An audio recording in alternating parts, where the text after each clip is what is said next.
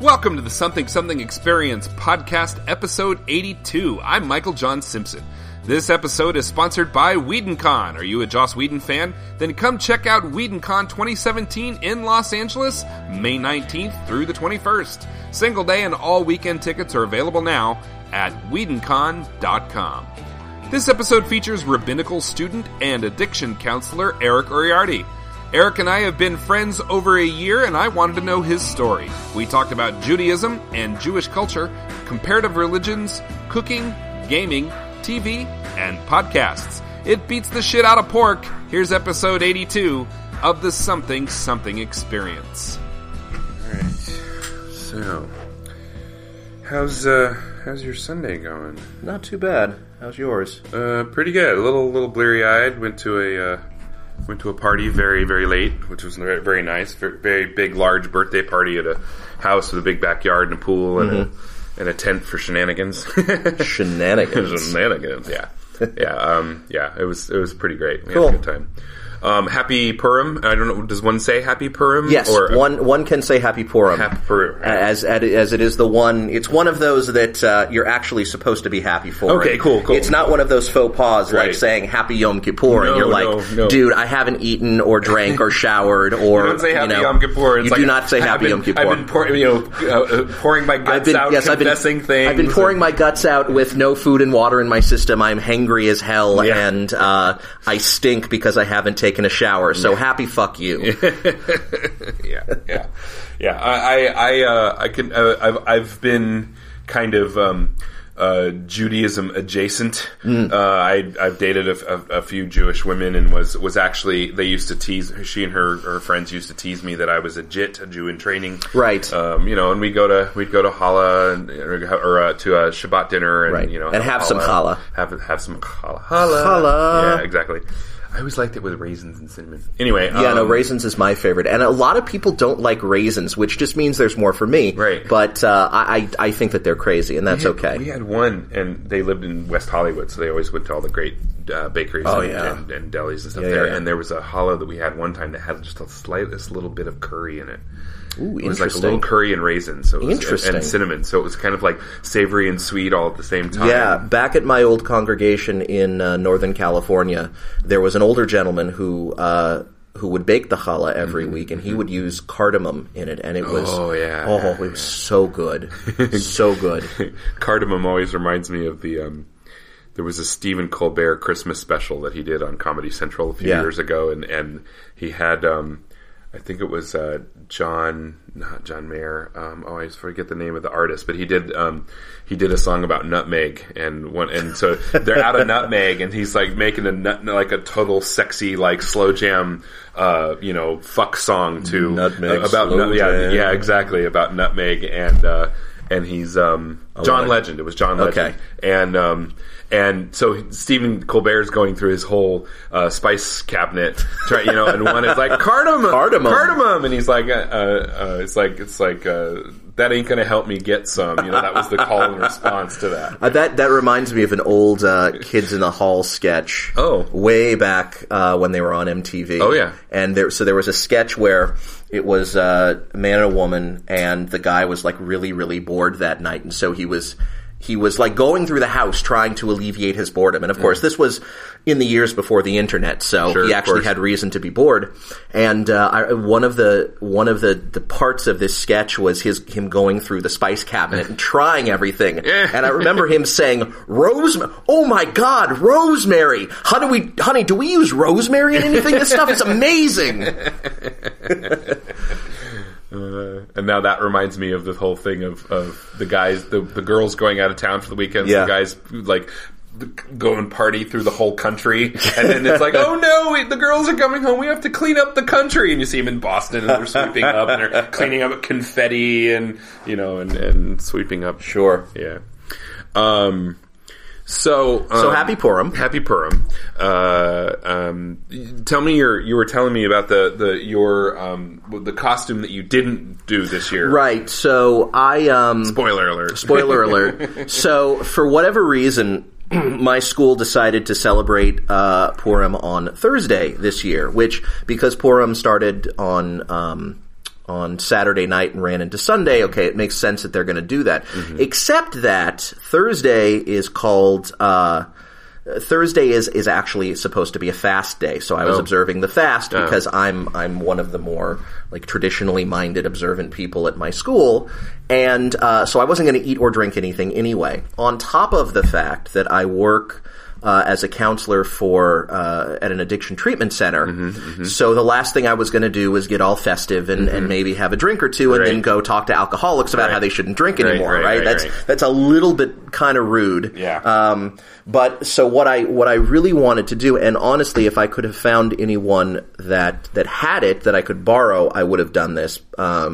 But I decided I wasn't going to pay the money to buy it myself. But what I wanted to do was get one of those inflatable T-Rex costumes that you see all over the internet on YouTube, and then put like a wide-brimmed hat and payas the little hair curls down the side, and put on a big, talit, which is the prayer shawl with the fringes down the bottom on the end. Yeah, is that the tzitzis or no? So tzitzit. Okay, but I'm going off of a Billy Crystal.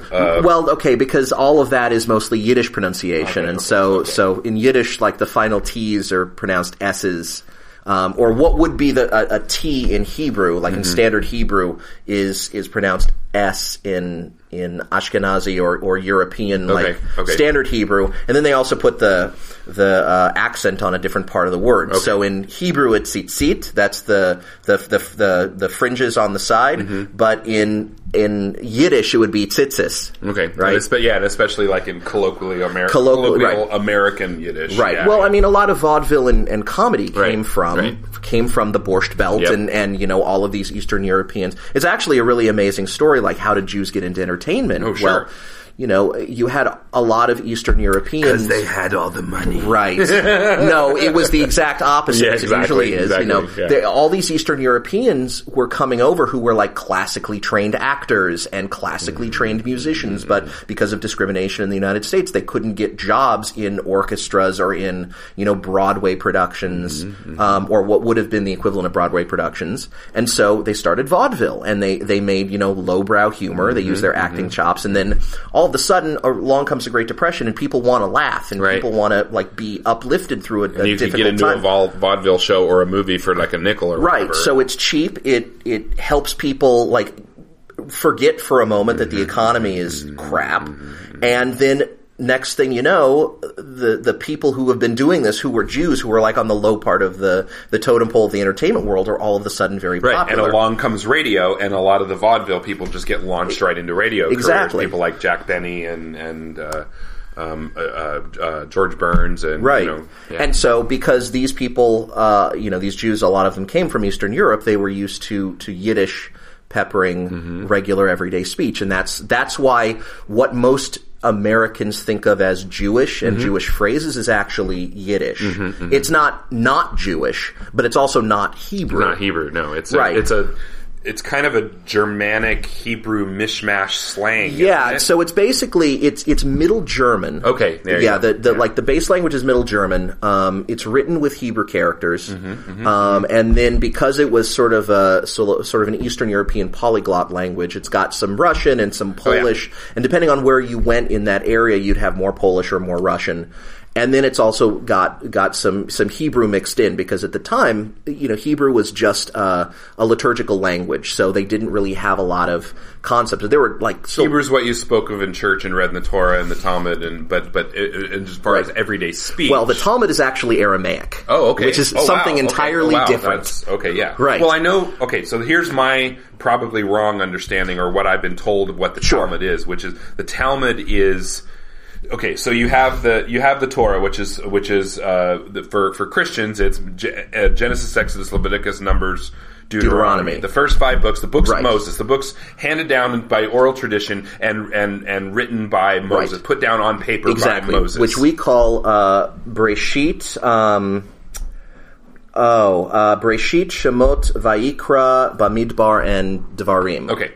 And so then the Talmud is scholars and rabbis and people interpreting those 5 books over and over and over and over. So I'm going to give you a really great analogy that works for a lot of people. Cool. Talmud is Reddit from the 7th century.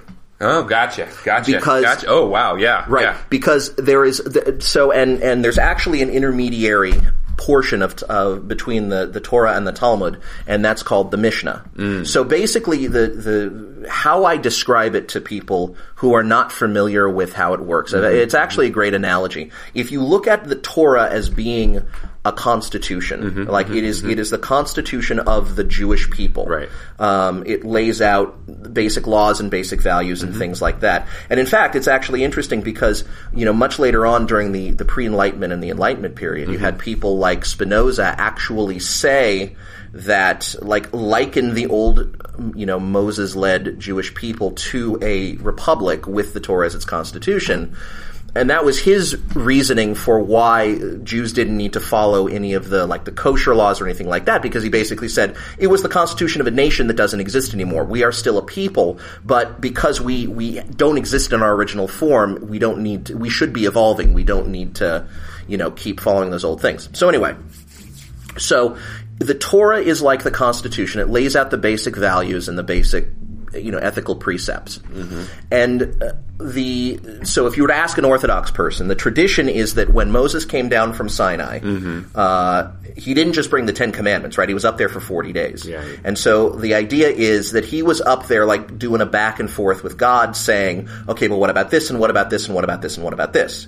Because if you read the Torah, it sometimes doesn't really make sense, right? So what does "you shall not boil a kid in its mother's milk" actually mean? Okay, so that's the example I'm going to hang on to. So follow me with this. That's the first tenet of kosher law, right? Yes. Yeah. Or tenet. Tenet. Well, it's one of them. It's right along with, these are the animals that are kosher and these are the animals that are not kosher. Right. But that particular one takes some interpretation. So here you go. So presumably, as the tradition quote unquote goes, Moses hears from God, and you shall not boil a kid in its mother's milk. And Moses goes, huh?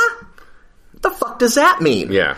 And so then God and Moses have a discussion. And so when Moses comes down off of Mount Sinai, he gathers up, a group of elders and says, okay, here's the Torah, this is what God gave me, and then these are all the questions I asked God to try and understand what's going on here. And so, if you were to ask an Orthodox Jew, you'd be told, okay, there's Torah mi Sinai, Torah from Sinai, and Torah Shebal Peh, Torah from the mouth, which is that oral tradition. And so the presumption is that Moses not only came down and talked about these question and answers, but also sort of created for lack of a better term, a critical thought process. A forum for being able to discuss and analyze and interpret all. Exactly. God's so the very Orthodox would say that everything that would ever be discussed was at least laid out in formational form at that point. Right? There wasn't all of the answers to, the internet, because, of course, they didn't, it's and when you get to the internet, don't go to these pages. I know you have no idea what this means right now, but just, keep right. this going. Right. But it was the methodology behind interpreting both the words on the page and the words of the oral tradition into modern contexts. So that oral tradition became a set of books called the Mishnah. And the Mishnah was the expanded part of the oral tradition, and there was originally an idea that the oral tradition had to remain oral, and the written tradition, the Torah, had to remain written. And was kind of set in stone, exactly. Metaphorically, and couldn't be moved. Right. But around the 2nd century, the rabbis got together and said, hey, the Romans are killing us, and they might kick us out of the land of Israel. So even though we're not supposed to write down the oral stuff, we're going to write it down anyway so that it won't be lost. Okay. So the Mishnah then is the oral tradition that explains you shall not boil a kid in its mother's milk, to mean you don't mix meat and dairy. And dairy on the same plate or in the same meal. Same plate, same meal, Right. Separate fridges, blah, blah, blah, blah, blah. Separate dishes. Well, that's what it became. Oh. Okay. That's what you would find from the Talmud and then from the later works. Now, anthropologically speaking, was that, I know a lot of what relation to kosher and food and all that has to do with health. shellfish and things that could easily spoil, things that could make you sick, things that could... There's a lot of presumptions and a lot of really sound hypotheses about what it could be. And it's all very interesting. None of it can be conclusively proven. So like from my perspective, I just look at it as being, a lot of it was, this is the way we've always done it, so therefore it must be for a reason. Right.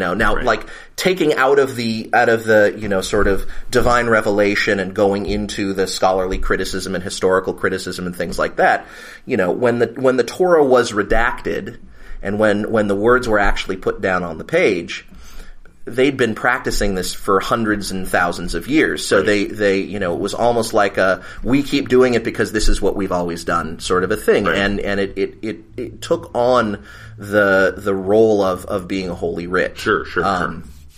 So the Mishnah says, okay, what that you shall not boil a kid in its mother's milk actually means is that you're not supposed to mix meat and dairy. Right. And then it leaves it at that. Apparently God didn't like cheeseburgers. I mean... And I don't mean to make fun. Please make fun. I really don't care. One of the precepts that I follow is if you can't laugh at your own religion, you are way too serious of a person. And if you can't believe for a second that you could be wrong, then you have no right to follow... You have no right to have a religion. I mean, that's one of the things that as a person who was not raised Jewish, but then having been exposed to Jewish culture from a social standpoint and a religious standpoint later in life, and a thing that I observed versus what I observed growing up, where Christians, so many Christians, and I don't want to generalize, and I don't want to say all Christians are bad. # not all Christians.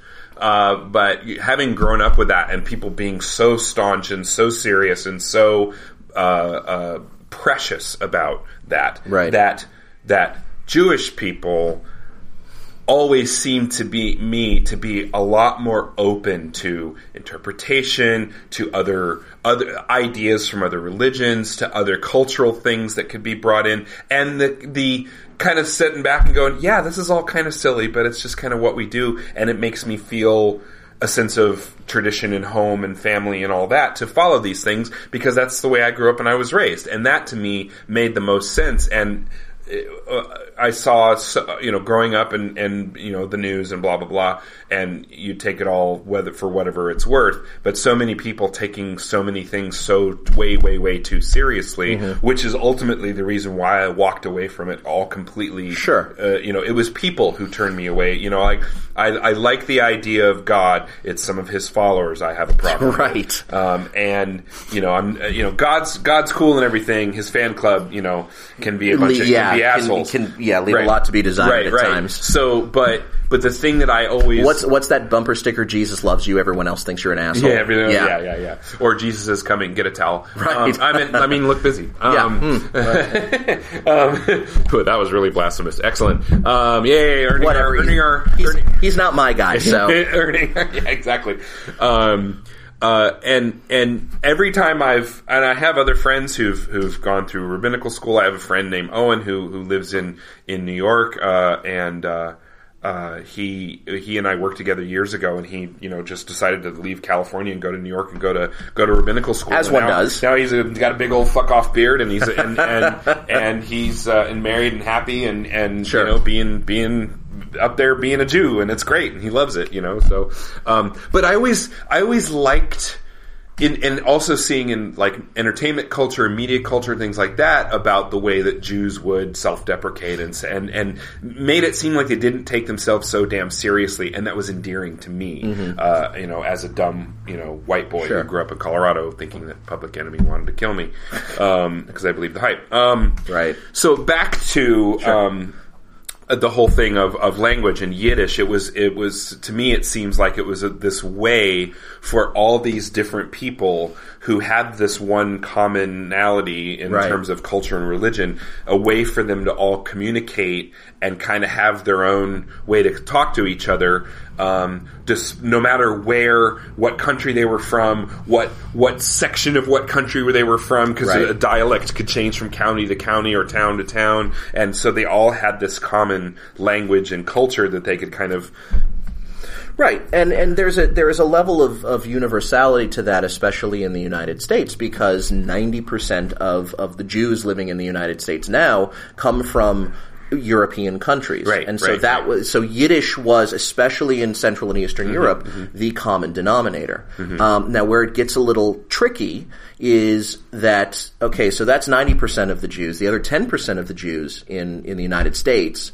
but about 50% of the Jews in Israel, there are a lot of different labels. So the term is Ashkenazi, is the European Jews, and there are a lot of other terms like Sfadi and Mizrahi, and then Persians form their own community. So all of these other sub-communities who don't have, a Yiddish tradition and don't eat, make challah differently, don't eat bagels, don't eat lox, have completely different foods, it's very disappointing to a lot of these communities. And I have friends in these communities who... There's a term that is jokingly used called Ashkenormative. Oh, okay. Right? Okay. So, and it's like that... Basically, it's like not all Jews are oive, bagels and lox. Right. And, And I'll give you an example. Like I was on the internet on some website, and it there was this thing that you clicked on, and it said, here are the 20 words that all Jews grew up with, except that 19 of them were Yiddish, and one of them was Hebrew. And, I understand why, because again, 90% of the Jews in America are Ashkenazi. The vast majority of Jews in entertainment, like when a Jew is depicted, it's that sort of a depiction. Right. And so it's understandable to me why that is. Now, a little bit of background about myself. Because this is a podcast, you can't see me, but I am ambiguously brown. Yeah, you do not look Eastern or European. You don't look European. So my father is actually from Nicaragua, but he is not Jewish. He was raised Roman Catholic. He fled the revolution in Nicaragua when he was 10 years old, came to America, went to UCLA, met my mother. Now, my mother's family is from half of them are from Germany, the other half are from Poland and Russia. And so my grandfather's family fled the pogroms and came to America in the late 19th, early 20th century. And then my grandmother, actually, it's a really fascinating story. So her father owned the largest department store in northern Germany, in Bremen. Okay. And he was a philanthropist, and he was beloved by his community. And, of course, when the Nazis came, they took all of that away. And so they fled to France. I think right before Kristallnacht, right before the big national movement where the Nazis torched synagogues and Jewish businesses and everything. So my great-grandfather rebuilt a business in France, in Paris, a successful jewelry business, and then the Nazis invaded France. And so at that time, and I'm a bit fuzzy on the details, but what I heard from my cousins, there was actually a German film crew that came to America a couple of years ago and interviewed some of my cousins about this, because, long story short, that department store... That big department store. Well, that department store became it's now a state-owned mental health facility. And so it's now called the Julius Bamberger Memorial, mental health facility or something like that. My great-grandfather has an entry in German Wikipedia, right? So, and I didn't know any of this. Wow. But so, from my understanding, and the details may be fuzzy, my great-grandfather, my great-grandmother, Zichrona Livracha, unfortunately took her life in France because she just couldn't deal with it anymore. So, and then my grandmother, were apparently captured either by French police or by German Gestapo or something like that, and were being held somewhere in preparation for them to be shipped off to a camp. My great uncle Egon was not with them, And he spoke like 3 languages. He was blonde-haired and blue-eyed. He essentially looked like a good Aryan boy, except he was a Jew. So somehow he was able to masquerade as a German officer and get them out. Wow. And I've even seen like a little newspaper clipping. They fled, I want to say, to Portugal, then the UK, then the United States. Wow. But there's a newspaper clipping that I had read from the UK that their ship was strafed by ME-109s as it was pulling out of a port in, I think, northern France or something like that. So they all came to the United States, and then my great-uncle Egon joined the U.S. Army and went back to Europe and fought and survived and came back. So it's a really... That's crazy. Yeah, it's an amazing story. I talked to my grandfather a lot about World War II, and not a lot enough. I mean, when he died, I was in my early 20s, so it was one of those things that the person I am now is very different, because this was 20 years ago. It's very different than when I was back then, and so I wish now I had more time as someone who was a bit more globally minded to talk to him more about those times, those things. But I have a lot of photographs, and I have a lot of things, like I have, his service record and dog tags, and I have a lot of things that were his that were related to that time period. Right. So at least from some point, like family history perspective, and family history that pertains to what led up to and including World War II, I understand that sense of obligation is too strong a word, but that need to know more about it to honor it, basically to bring it to light, and to pay respect to the sacrifices and the bravery and those things as well. Yeah. I mean, it's a horrible, horrible business, and it's just, obviously the whole of human history has been fraught with man's inhumanity to man. Right. And especially in our current political climate, you start to see patterns, and it's frightening. Yeah.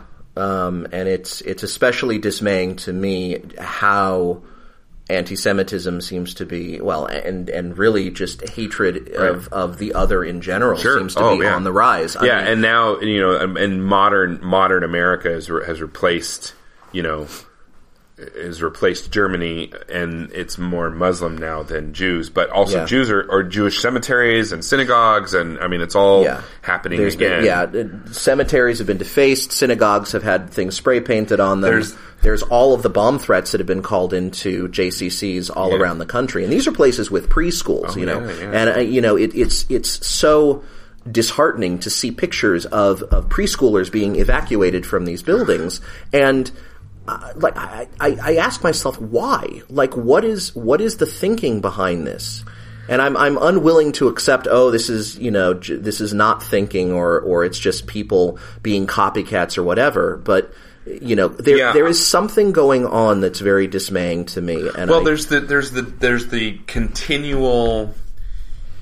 And I mentioned this on the podcast before and talked about it before. When Al Gore did the big quote unquote launch of the internet back in the early 2000s, there was that whole thing of all the information in all the libraries in all the world will be at everyone's fingertips, and this is going to be a great, wonderful tool. But there were for everyone, so that more and knowledge is power, et cetera, et cetera. Mm-hmm. But there were some people who very accurately and sadly predicted that also with that knowledge was going to be an easier method by which to disseminate misinformation and hatred and bigotry. And there's I've never seen any fucking point to it. I've never understood. And I grew up with people who frequently used the N-word and used all manner of disparaging names for the other, and people who weren't white, Christian, whatever,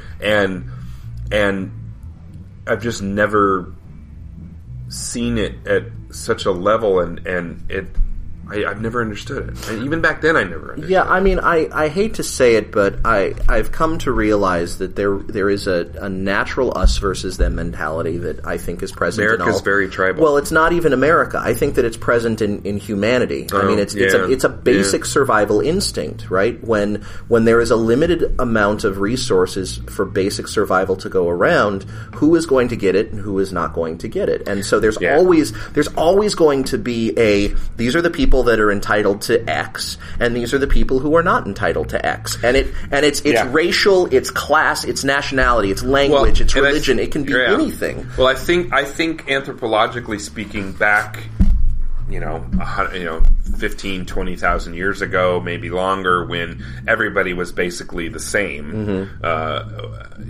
From Africa, one person went, "Oh, hey, there's 12 of us. There's only 10 pieces of fruit or 10 pieces of meat or whatever. If I go over here and balk this guy over the head, I get his piece of meat, and I don't have to go out and hunt for it. And then if I can make everybody else afraid that I'm going to balk them on the head and take theirs, then they'll share some of theirs with me. They'll just give me theirs. And somebody figured that out a long time ago. I mean, that resource management through brute force, and really, that's what everything boils down to. Oh, yeah. It's greed. It really is greed, and then fear created by greed. Well, I hesitate to use the word greed, although I do agree that greed, the negative concept, plays into it. There's a concept in Judaism that's called the Yetzer Tov and the Yetzer Hara, or Yetzer HaTov, Yetzer Hara, and that's the good inclination and the bad or the evil inclination. And so, but unlike other religions that draw a very stark difference between, this is good and this is bad, and there's really nothing in the middle, Jewish mystical and moral thought posits that the Yetzer Hara is more selfish than greedy. And it needs to be, because if you're going to take care of yourself, if you're going to put food away for the winter, if you're going to look beyond just the here and now and what I need to survive, you have to have that little bit of self-preservation and selfishness in. And then it's what drives you to have a family, and it's what drives you to, wanna take a mate and have children and do all that. So the cycle continues. Right. And so Jewish moral principles are basically there to recognize that there is a struggle between the two in every human being. And there are some things that are absolutely 100% evil, and there are some things that are absolutely 100% good and moral, but we exist 95% of the time somewhere in the middle, and it's a constant struggle between the two. Is it fair to say that those two inclinations rub up against each other a lot? I would say it's fair to say that the two are one in the same a lot. It's not even that they push up against each other. It's that we're talking Venn diagrams. Yeah, it's that you have to meld the two in order to be able to, plan ahead and save up money without doing it in an immoral or unethical way.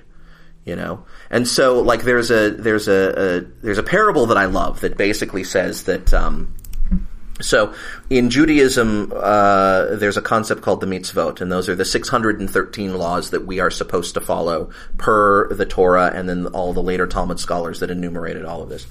So in mystical thought, each of these rules is likened to a rung on a ladder, and it's like Jacob's ladder, the ladder that leads up to heaven. And so there's a story from a mystic that he was teaching, and this is from a couple hundred years ago, right? So this isn't even super old. Right. And his students come up to him and they say, "So teacher, you've told us that the mitzvot are like rungs on a ladder. So which is the holier person? The person who's on rung 300, or the person who's on rung 200, or the person who's on rung 100? And the teacher looks at them for a moment, and they say, "Well, master, what is it?" And he says, "Well, you haven't given me the correct amount of information. You haven't told me which direction those people are going." Right? So it's more important to struggle with that. And it's the idea that So Judaism is, when people say, well, what's really the difference between Judaism and Christianity? And this is like overly simplified. Right. But in Christianity, it is what you believe. Right? Because like the core principle is that you have to believe that Jesus Christ was the divine Messiah and that he died on the cross to absolve people of their sins. That you have to have that core belief. In Judaism does not care what you believe. Judaism cares what you do. What you do. And so why do you have to believe that God told you not to have a cheeseburger? No, you don't. Just don't have a cheeseburger. Right? You can come up with whatever principle you want behind it. You can say, oh, it's anthropologically based. Oh, it's a tradition of my people that I'm trying to keep alive. Oh, I just don't like it. But whatever that reason is inconsequential to you not having that cheeseburger. Right. And then the second part is that the concept of sin in Judaism is completely different from Christian sin, where Christian sin is an infraction that will stain your soul and lead you to eternal punishment. Jews don't believe in eternal punishment. Jews believe that like any stain on your soul is really you fucking up the world. Right? Now you might ask, how does a cheeseburger fuck up the world? I don't really know. Right? Maybe it causes gas and no one wants to be around you. Who knows? Right. I don't know. But Hi everyone, just wanted to take a moment to talk about our sponsor. This episode of the Something Something Experience is brought to you by WhedonCon, a charity and sci-fi fantasy gathering celebrating the works of Joss Whedon.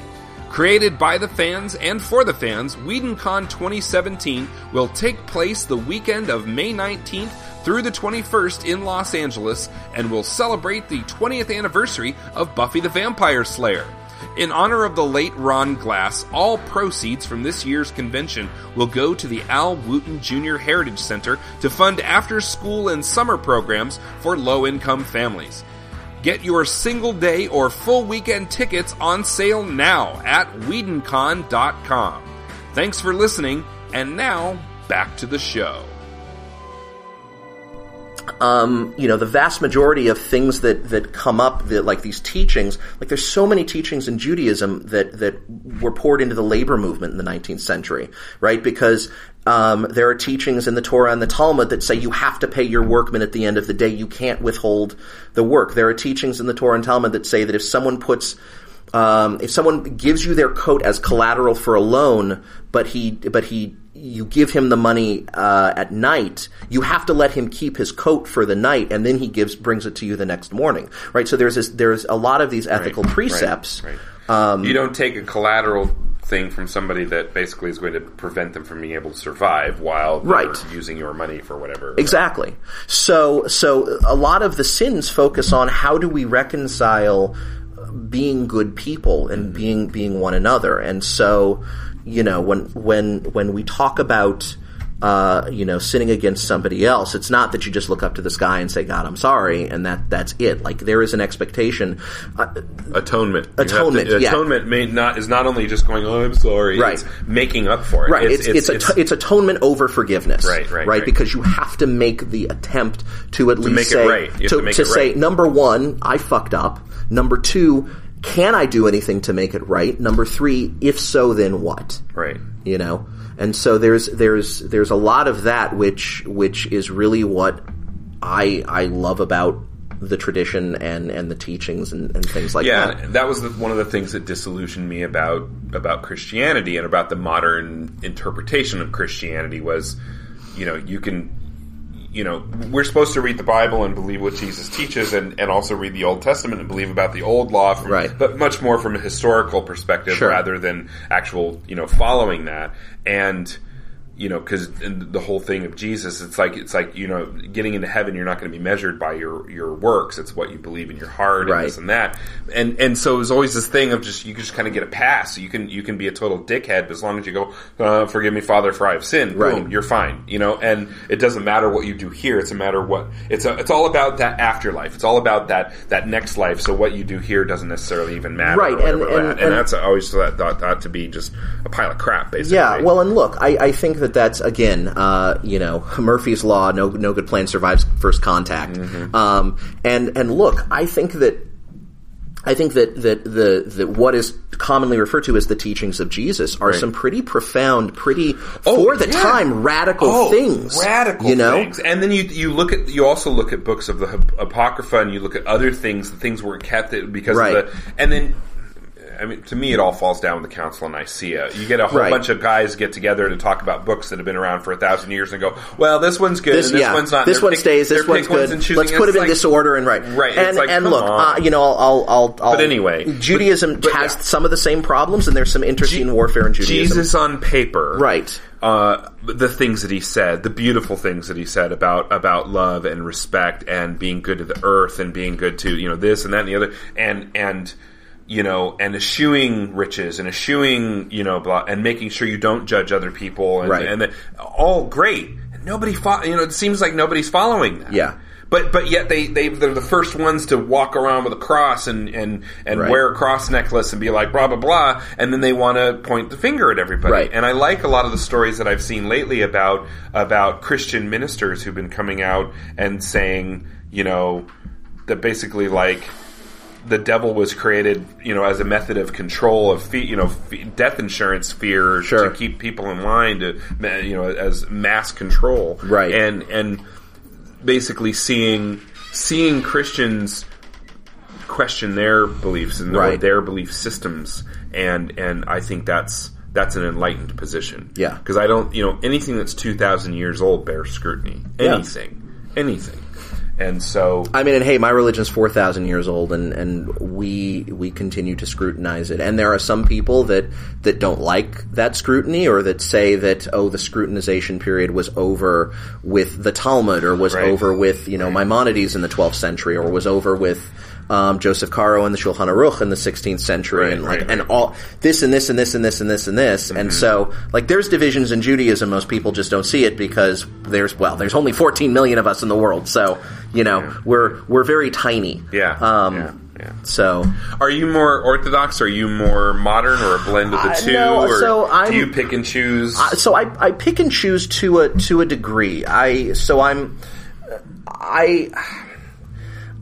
The easiest, what I tell people is that I'm a Jew on a journey. Okay, yeah. And that's kind of how people are like, what are you going to talk to Erik Uriarte about? I'm like, well, he's going to rabbinical school, right? And he's from, his family's from Nicaragua, and so he's like this multifaceted, multi-layered guy, and I know we know each other through various circles of interest. Well, look, my nickname is Living Oxymoron for a reason, because I have so many contradictory, like on the surface things about me. But so your dad was Catholic and your mom was Jewish. Right. So you go into confession and take a lawyer with you and forgive me, Father, for I have sinned. Well, see, I think you know Mr. Cohen. Sorry, it's right. Well, so here's the funny thing is that my dad to this day is the biggest fan of me becoming a rabbi. Cool. He thinks it is the coolest thing ever. Well, I think,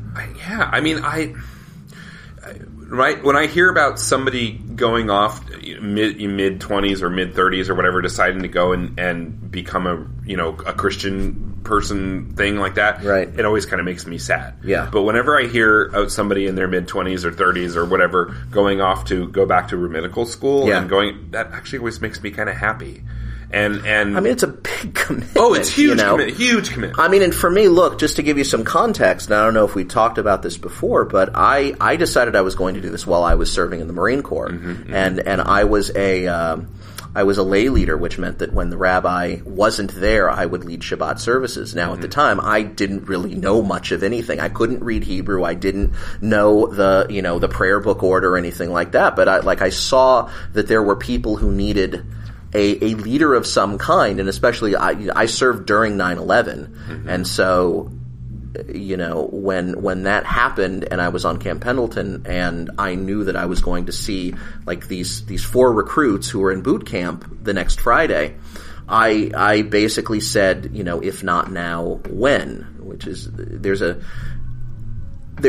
old piece of Jewish wisdom that from Rabbi Hillel that says. It ends with if not now when, but it's if I'm only for myself, who will be for me? If I forget I always forget I've heard that. I don't remember. I don't know. I haven't memorized, but I've heard that. Right. Yeah. Right. Yeah. if I'm not for others, who will be for me? If I'm only for myself, something, and if not now, when? Right. You know, basically saying that you have to see opportunities and take advantage of them when they come along to help other people. Right, because hopefully when people see that you are in need, they're going to come along and say, "Hey man, are you doing okay? Do you need some help?" So I did 2 years of college and it wasn't really doing it for me, so that's why I went into the Marine Corps. And when I got out, my mentor rabbi at the time said, "Hey, you should really think about doing this." And I said, "But like, I don't know any of this stuff. I was just doing the best that I can." He said, "Look, Hebrew, prayer order, Talmud, you can learn all of that. Yeah. What is harder to teach somebody is you walked into, a chapel on base and saw a bunch of people and no like leadership, and you just stepped up and did it to the best of your ability." And that's what it takes to be. Right. And I kept that with me for many, many years, and it wasn't until the recession hit and I got laid off from my job that I decided, if not now, when. And so I've been in school since 2009. I finished my bachelor's degree, and then I went to rabbinical school. So this has been a quest that has taken up pretty much all of my 30s, and I will be almost 40 by the time I'm ordained. Oh, cool. But it's worth it to me. Cool. And things have changed. I originally wanted to go into the military to be a chaplain, and I can't do that now because of certain health reasons. And it's still a little disappointing to me, but I know that I can find a community where I can really, help make a difference both, to that geographic community and to Jews, who are looking for something. I'm sure I've got something to offer to Jews. Oh, yeah.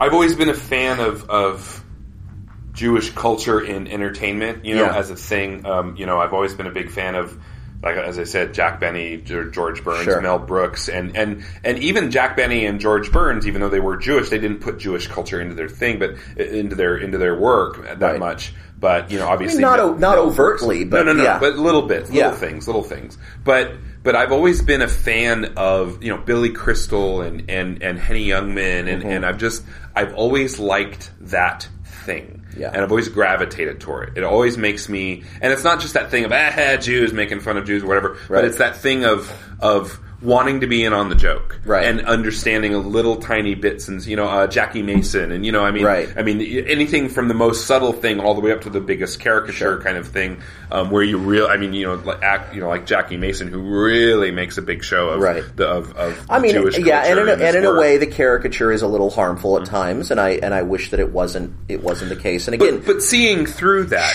seeing through.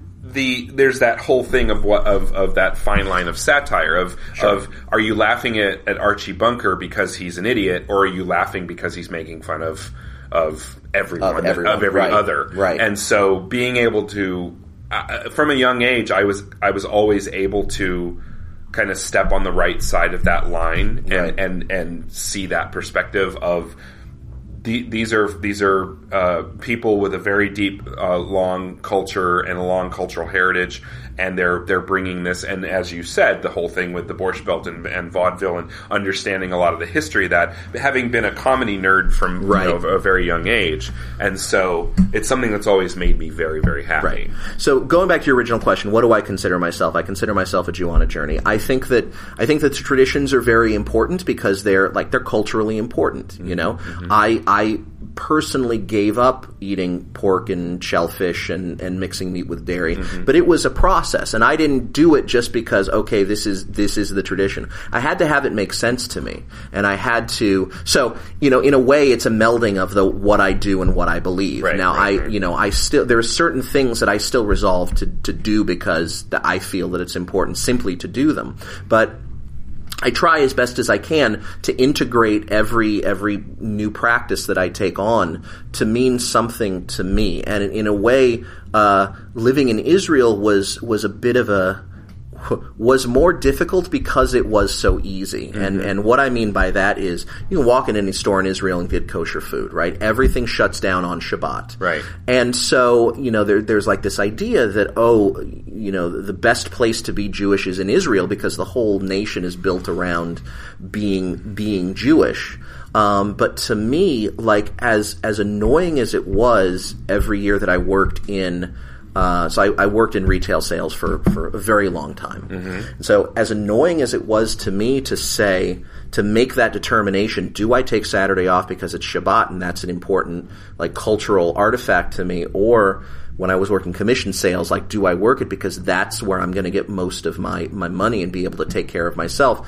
That was always a real struggle, or every year having to take off Rosh Hashanah and Yom Kippur, and it changes every year, and having to explain again why it's a different day this year, and doing all of that. So to me, it's not simply the doing, but to me it's working to do it. Like there has to be a struggle to do it in a little bit, because the way I look at the intellectual part of Judaism, there has to be a struggle in understanding it. There has to be a struggle in saying, these are the words on the page and this is what it meant to somebody, 2,000 years ago and 1,000 years ago and 1,500 years ago, but what does it mean to me? And not just say, these are the words on the page and I'm going to do it because that's what they say. Right. And again, going back to the Mishnah and the Talmud and all of that, so the Torah is the Constitution, the Mishnah I say is like federal code. Right? It's the laws that say, okay, if these are our values, these are how we're going to put into practice. And then the Talmud takes the Mishnah and says, this is like all of the Supreme Court cases, right? So it includes all of the discussions about why something is one way and why they got to this particular ruling. And honestly, it's like Reddit sometimes. Sometimes the rabbis insult each other across a couple hundred years. But one of the things that always struck me is that the Talmud even includes the dissenting opinions, right? Because just like in our modern legal system, you want the dissenting opinions so that you can see the thought process behind why certain justices disagreed with something. Right. You want to also see why certain Jewish laws came about the way they were and why this other alternative was disagreed with, because that's how you develop critical thinking skills. Right. And that's how you seek to understand how to wrestle with all of that stuff, as opposed to just, somebody up at the front of the synagogue saying, this is what you do, and you go out and do it. Cool. Yeah. Yeah, I mean, it was when we first met and started talking and stuff like that. I definitely gravitated toward your story, because I obviously I've never been through it, but I've known enough people who have been through the rabbinical process to know what a serious commitment. I mean, even just converting to Judaism just as a citizen, not as a rabbi, is a commitment. That in and of itself is a commitment. Yeah, no, and I've had friends who've done that too, either for a spouse or just for themselves, and that in and of itself is a commitment, let alone just kind of dedicating your whole life to, this is what I'm going to be doing to go and help people. And basically, I'm giving over, sacrificing to basically just be helpful to humanity. I mean, look, it's funny when you think of the fact that there's only 14 million Jews, but if you want to convert to Judaism, you've got to study for 2 years and then convince 3 rabbis that no, you really want to convert to Judaism. We got plenty. We don't need any more. No, it's more like, are you sure? Have you seen what happens to us over? You have to give up bacon. Bacon's fucking delicious. Are you sure you want to give up bacon? One of my favorite jokes was told me by one of my early teenhood friends, Michael Newman. He's been on the podcast. He told me this joke, 30 years ago. He said a priest and a rabbi are out fishing. Yeah, I know this joke. And I might have told it before, but a priest and a rabbi are fishing, and the rabbi they sit, and so they start getting into philosophical and ecumenical discussions. Sure. There's a good word. Oh, ecumenical. Ecumenical discussions. Theological discussions. Theological, ecumenical discussions. And he says, So the priest says, so tell me, Rabbi, is it true that as you're part of your religion you don't eat pork? He says, that's true. And, we keep kosher, and it's an unclean animal, cloven hoof, and blah, blah, blah, blah, blah. He says, so then a little time goes on, and he says, so tell me, Father, is it true that as you're part of your religion you don't sleep with women? And he says, that's true. Try to emulate the life of Christ, and Christ never took sins of the flesh, or partook of the flesh. And and the rabbi says, you should try it sometime. It beats the shit out of pork. Right. As someone who has partaken from both, yes, that is true. Very much. It was easy to give up bacon. I don't think I could give up the other thing. So let's talk about something else that you're passionate about. You lent my wife a cookbook. So I did. That to me, that means if you got a cookbook, that means you cook. Oh, I love cooking. So talk about cooking. It's really funny because from a very young age, I remember the first thing I learned to make was instant ramen at home. So boiling water. Yay! And, I really, like, my mother didn't necessarily teach me, but I learned by observing. And I liked to create from an early age. I liked to make food because food is fucking delicious. Oh, yeah. And then later on, I liked to make food because I realized I want to share delicious food with people. And I'm exactly the same way. Right. And so in those 2 years of college before the Marine Corps, I actually did a culinary program. My school, Santa Rosa Junior College, had a incredible culinary program because it's up in the wine country, and so they put out a lot of chefs for a fraction of the cost of like Le Cordon Bleu or Culinary Institute of America, things like that. So, and that taught me two things. One is that I loved the process of cooking. I loved the chemistry and the flavors and the exactitudes and the playing with things and that. And the second thing was there is no way in hell I am ever going to work in the food industry. Yeah. Because I didn't want to work in a kitchen, because what I loved about cooking was to use it as a way of bringing joy and satisfaction, and to see that, because that's validating. Sure. And so to the extent that I can, I'm a foodie, and I go out and try as much different kinds of food as I can that is, permittable within kosher laws. And, some Orthodox Jews wouldn't eat in a non-kosher restaurant, but I will still eat meat in a non-kosher restaurant. I'm trying to get away from it because it's an important thing to me, but so I try to eat vegetarian when I eat out. I had the most non-kosher meal on Friday night. Yeah. I went to there's an arcade bar on Ventura Boulevard. A barcade? A barcade, yeah. It's called the One Up, and it's all vintage video games. We never got around because we wound up talking all night. But they serve a pork belly Jack and Mac. It's like mac and cheese made with Jack cheese, and it's got chunks of pork belly in it. So I got one better for you, and this'll illustrate like why I do. So it's funny because so many of my friends that I have grown up with, especially in like the gaming communities and things like that, they are a lot of them are atheists to some degree. Some of them are very, very passionate about atheism, and yet I'm their Jew, right? And so one of my best friends. Look, one of my friends. They're from Kansas City. They barbecue twice a year, like real honest to God barbecue. But he's got two smokers, and he will not put pork in one of those smokers. Aww. And if you ask him, he will say it's because Erik comes over here so often. I want to try and make sure that, yeah. And so this other friend, would make the most unkosher thing you've ever seen, which was he would take butter, put it in a pan on a grill. He would wrap shrimp in bacon, put it in the butter, and let it simmer, and then take it off and like flash grill it. The most unkosher thing ever. But this particular friend would always say to me, I'm making this tonight.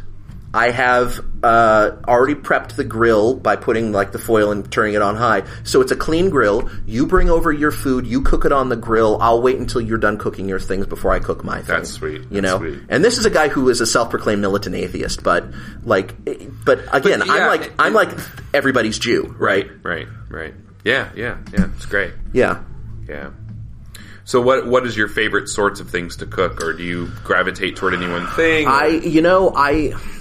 I haven't been cooking as much recently, just because school takes out a chunk of my time. School and work take out a chunk of my time. I'm really trying to learn more Ethiopian food because I really love Ethiopian food, and I have discovered that you can. So there's the base of Ethiopian food is called neter kebe, and it's a ghee that's made by simmering butter with ginger and garlic and cinnamon and cardamom and like all of those spices, and then you strain it, and like that's what they use as their base. So if I'm going to make a meat dish, I obviously can't use that. No. So I have discovered that you can do the same thing with refined coconut oil, and it has the same infusion of flavor and the same consistency and whatever. And so I do that to make lentils and garbanzo beans and chicken and all of that stuff. I always found it really interesting. There's so many Ethiopian restaurants on Fairfax, right in the heart of West Hollywood, Right. in the heart of one of the most concentrated Jewish sections. I of mean, Los Angeles. I think that was just an irony. Now, what's interesting though is that none of those guys are Ethiopian Jews, but I found an Ethiopian Jewish guy who runs a restaurant on Western and Washington. Oh, wow. Called Palm Grove. I've heard of that. Yeah, and I went in there one day because it's the closest Ethiopian place to me, and I really liked it, and the food was really good. And I said to the guy, how do you say thank you in Amharic? And I forgot what he said. And he said, but I'm going to tell you another way to say thank you. Toda rabah. And I just looked at him and I said, Bavakasha. And he's like, how do you know Hebrew? And I was like, how do you know Hebrew? Yeah. And it turns out he ran a shop in the Jerusalem open air market that I went to every Thursday to get my food before Shabbat, right? It's a small Jewish world. That's crazy. Yeah. And there's only 14 million. You're going to run into each other from time to time. So, but I like, what I really like is adapting ethnic food that I have had before I became kosher, but I still want to do at home. So I've been learning a lot of Korean, and there's, I can make my own kimchi and things like that. A lot of the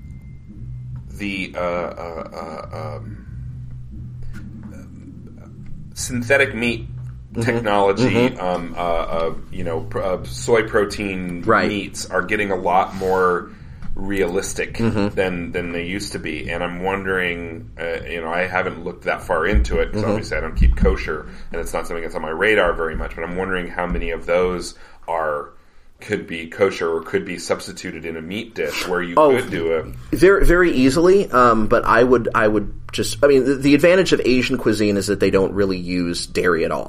So if I like an Asian meat dish, I just learn to make it at home with kosher meat. Right. Because I cook kosher at home. So, that's what I do. But if there's a convergence, like with the Ethiopian food, I'll use, if it's butter, I'll use coconut oil. That sort of thing. So you're substituting the milk portion rather than the meat exactly. Because meat is meat. Meat is delicious, and I'm not willing to give it up yet. Right. So. You mentioned several times gaming. What kind of gaming do you do? Oh boy, what kind of gaming don't I do? I've been a PC gamer literally since I was 8 years old, and my grandfather got me an Apple IIc. Fantastic. And I played. I think my first game was a baseball game, but after that I started picking up the old AD&D Gold Box games, Pool of Radiance and Curse of the Azure Bonds and things like that. So I've always been into electronic gaming. I've owned consoles, but I'm mostly a PC gamer. Me too. I want to say I've got 150 games on my Steam library right now, none of which I have time to play anymore. I know, right? There's so many good games. The game that the most recent I played was the Lego Jurassic World. Oh yeah? Which is actually really good because it's got all four movies in it. Right. But I, Mass Effect Andromeda comes out in a week, but I'm not going to pick that up until after the spring semester because I just won't have time to play it. The next thing I'm really excited about is the new, Zelda, which you can get on, Wii U as well as the Switch. And I never buy a console right when it comes out, but I would pick up a used Wii U for $100 just to play Zelda. Yeah, but it's also a matter of carving out time to play. Right. So the big gaming that I do is live action role playing. Okay. And there's a couple of different types of it, but I've been playing out of White Wolf's World of Darkness system, specifically Vampire, for 20 years now, actually. I got started in that in December of 1996, back when I still lived in Northern California. And it's I love it because it combines improv acting with nerdy gaming. You get to dress up, you get to play another character, and honestly, for me, it's a very therapeutic thing because I can take on another persona and I can work with feelings and actions that I couldn't do in the middle of my work week. Like if I'm counseling somebody, I can't tell them that what they're telling me is some of the most vapid bullshit I've ever heard, and you really just need to grow up and do whatever. I can't do that. I would be out of a job. In gaming, I can be a total asshole. I can be blunt and direct, and it got to the point, my current character just died, and it was a really good storyline to it. But the character that I had currently was a very no nonsense guy who I could walk up to somebody and stare at them, and they would be like, "Oh shit, what's going on?" I am afraid. My character's name was Mehmed. What is Mehmed gonna do or say or ask of me now? And it got to the point where I had to start telling new players, I am not an asshole. I am actually a very nice person, because I was able to portray that so well. Yeah. And I've got a little bit of a theater background, and I did some acting, so I can. I have another Kitty, who used to be my co-host on here and very good friends with, and she got into LARPing really hardcore pretty recently, and for a good 6 months or 8 months. But there was such a difficulty within this particular pod of people, this particular game, of people unable to distinguish between a game personality and a real life person's personality. Right. Like you said, you had to go up to newbies and say, hey, I'm not an asshole, this is just my character. Right. And I think discussions like that are probably warranted before you say, okay, game on. Right. I think probably, but it seemed to me like that probably wasn't happening. And I think that, there's a lot of people without a big acting background who they play their character, maybe a little, they are their character, maybe a little modification, but, there were always the people that, so-and-so's character died, what's he going to play next? Oh, he's just going to play another version of himself. Yeah. Right? But I really like to go for the different things, because that's how I explore, all of the stuff I can't really, internally process during the week. So like I said, it's a great therapeutic thing. And I got involved in a really great group about, almost 2 years ago now here in LA called Pillars of Salt.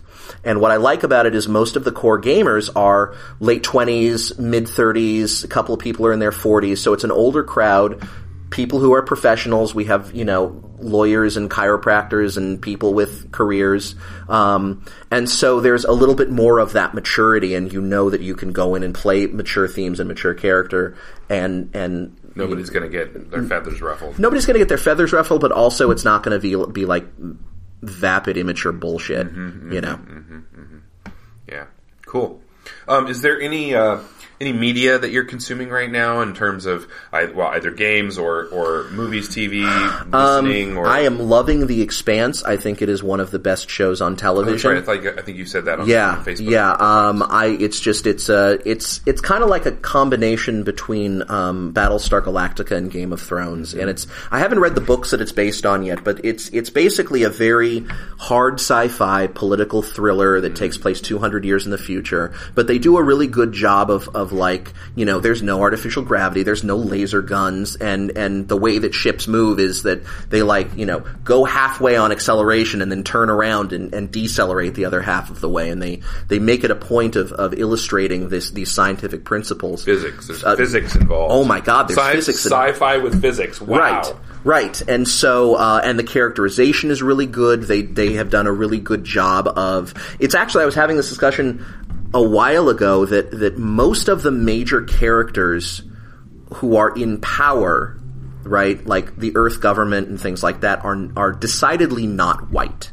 Whereas most of very, very basically, you have Earth, you have Mars, and those are the two superpowers, and then you have all of in the asteroid belt and the outer planets are where those places get their water resources from, and things like that. So this all takes place within the solar system, it's our solar system. Strictly within the solar system. And what is interesting is the way that they illustrate a lot of the belters, the people who live out in the asteroid belt. A good deal of them are white and tall and lanky, because that's what happens when you live so far away from the sun in low gravity and things like that for several generations. You elongate. Yeah. So like I said, what's really interesting is that there's kind of a colonialism vibe to it, and you can see how the writers are inserting colonialism into it, but it's inverted in the sense that most of the officials from Earth, from Mars, are people of color, and a lot of the belters are they're pale. There's some Asians, and there are some Middle Easterners and black people or whatever. But one of the leaders of the belters is a big black dude. But the reason why is that he was originally a colonel in the Earth military, and so that's there's this whole idea of great white hope and white saviorism, except that it's a black dude who's doing it. So it's a really, really well written, interesting story. Cool. So I highly recommend that to anyone who likes good sci-fi. Okay, cool. Anything else? Or are you just school? That's school. Yeah. That I only have one or two shows that I have time to watch, and I'm getting ready for Mass Effect Andromeda, but again, not until I'm done with the semester. Cool. Yeah. Cool. Boy, I really haven't been watching much TV or listening to much lately. I've been listening to podcasts and just I've been listening to the crap out of Boards of Canada all the time because I've been going on and on about this for weeks, but right. I just keep gravitating back toward them because it just makes me feel so damn good. Yeah. And anything right now these days that just makes me feel kind of good that I can put on in the background and just kind of like elevate my mood or just kind of give me a good feeling. It's definitely hitting the right synapses right now. So. I mean, I listened to Welcome to Night Vale, but now that I'm caught up on it, it comes out every 15 days or whatever. Right. I had a good podcast from a very, very good friend of mine who produced it, called Girlsplained. Girlsplained. Her and her partner, I want to say, did about 15 or 16 episodes.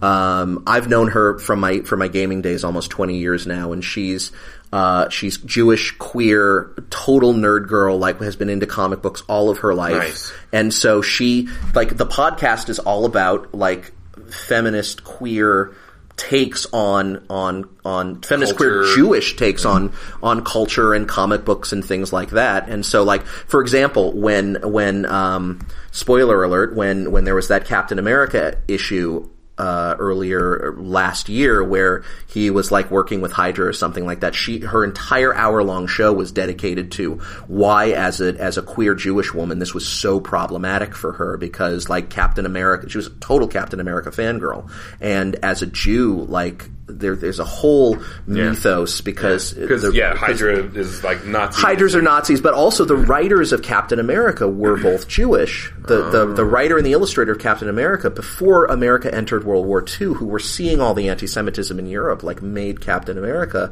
like in my opinion, as a sort of a, we are part of America. This Captain America is the ideal like white, blonde, Christian American who we wish would fight for us, and in fighting for us, like fight for all, the real truth and justice in America. Right. And it's by no accident that a lot of the early comic book figures are written by Jews. Yeah. Oh, well, yeah. I mean, yeah.